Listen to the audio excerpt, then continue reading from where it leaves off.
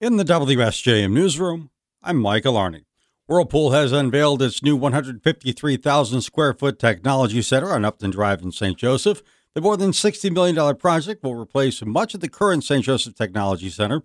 Dignitaries from around the state gathered Friday for the ribbon cutting on a building that Whirlpool says will not only be more comfortable and convenient for current employees, but will also help attract new ones. Governor Whitmer attended and told us it's a big win for Michigan and the community when a company like Whirlpool invests at home. It's hard to overstate the impact of Whirlpool in this part of the state, and frankly, to our state, as we talk about our manufacturing prowess and our high quality of life and skills that we have to offer. Whirlpool is an important linchpin, but this local community, without question, feels it every single day. The facility will house the development of dishwashers and washing machines. Whirlpool CEO Mark Bitzer says the company has invested around $250 million in the Benton Harbor, St. Joseph areas over the past decade. He says Whirlpool's commitment to the area leads to more dedicated employees. Yes, it's a commitment to our roots, but frankly, from a business perspective, it is also somewhat selfish. I mean, it pays off for us. It makes good business sense to have a lot of operations here in Southwest Michigan. He says there are even third-generation Whirlpool employees in town, and the company would never find that kind of loyalty if they moved somewhere else. Benton Harbor Public Safety has put the kibosh on a party that was planned at a city park Friday.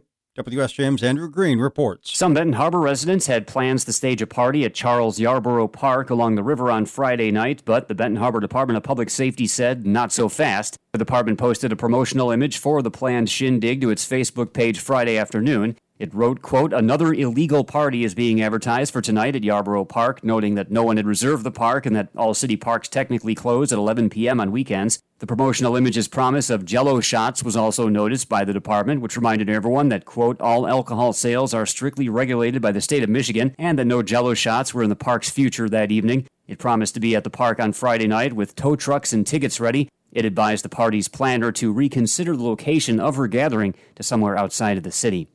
Andrew Green, WSJM News.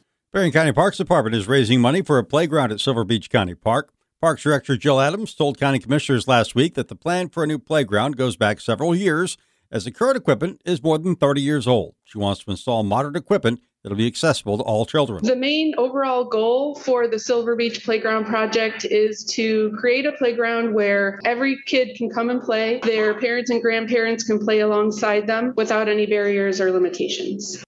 Adams says the Parks Department has been talking with engineers for design ideas. She's also been speaking to people who will be affected the most. The best thing that I've experienced going around to different playgrounds and talking to kids and parents is that personal feedback. Go to a playground, what's the highlight? What did the kids like the most? Let's try to get some of those elements incorporated in. The county has been awarded an $850,000 state Spark grant for the new playground equipment, but Adams says the total project cost is expected to come in at $1.25 million. That's why she's raising the money now. Anyone can contribute. Berrien Community Foundation has helped launch a webpage where donations can be made. We have a link on our website. Adams says the goal is to raise $400,000 by the end of the year, so installation of the new playground can begin next fall. The state is celebrating 2 consecutive months of record low unemployment levels. The rate of 3.6% for both months is the lowest in 23 years. Michigan's labor force also grew by 23,000. The economy added 63,000 jobs year over year. Labor Market Information Director Wayne Rourke says transportation, manufacturing, and utilities all saw job gains last month. Payroll jobs were relatively flat. There were some minor industry increases in transportation, utilities, and trade. And those were offset by some decreases in professional and business services. So relatively speaking, the industries were pretty flat over the month. Since the mid-1970s, Michigan's unemployment rate was only below 4% for 3 periods. In the WSJM newsroom, I'm Michael Arney.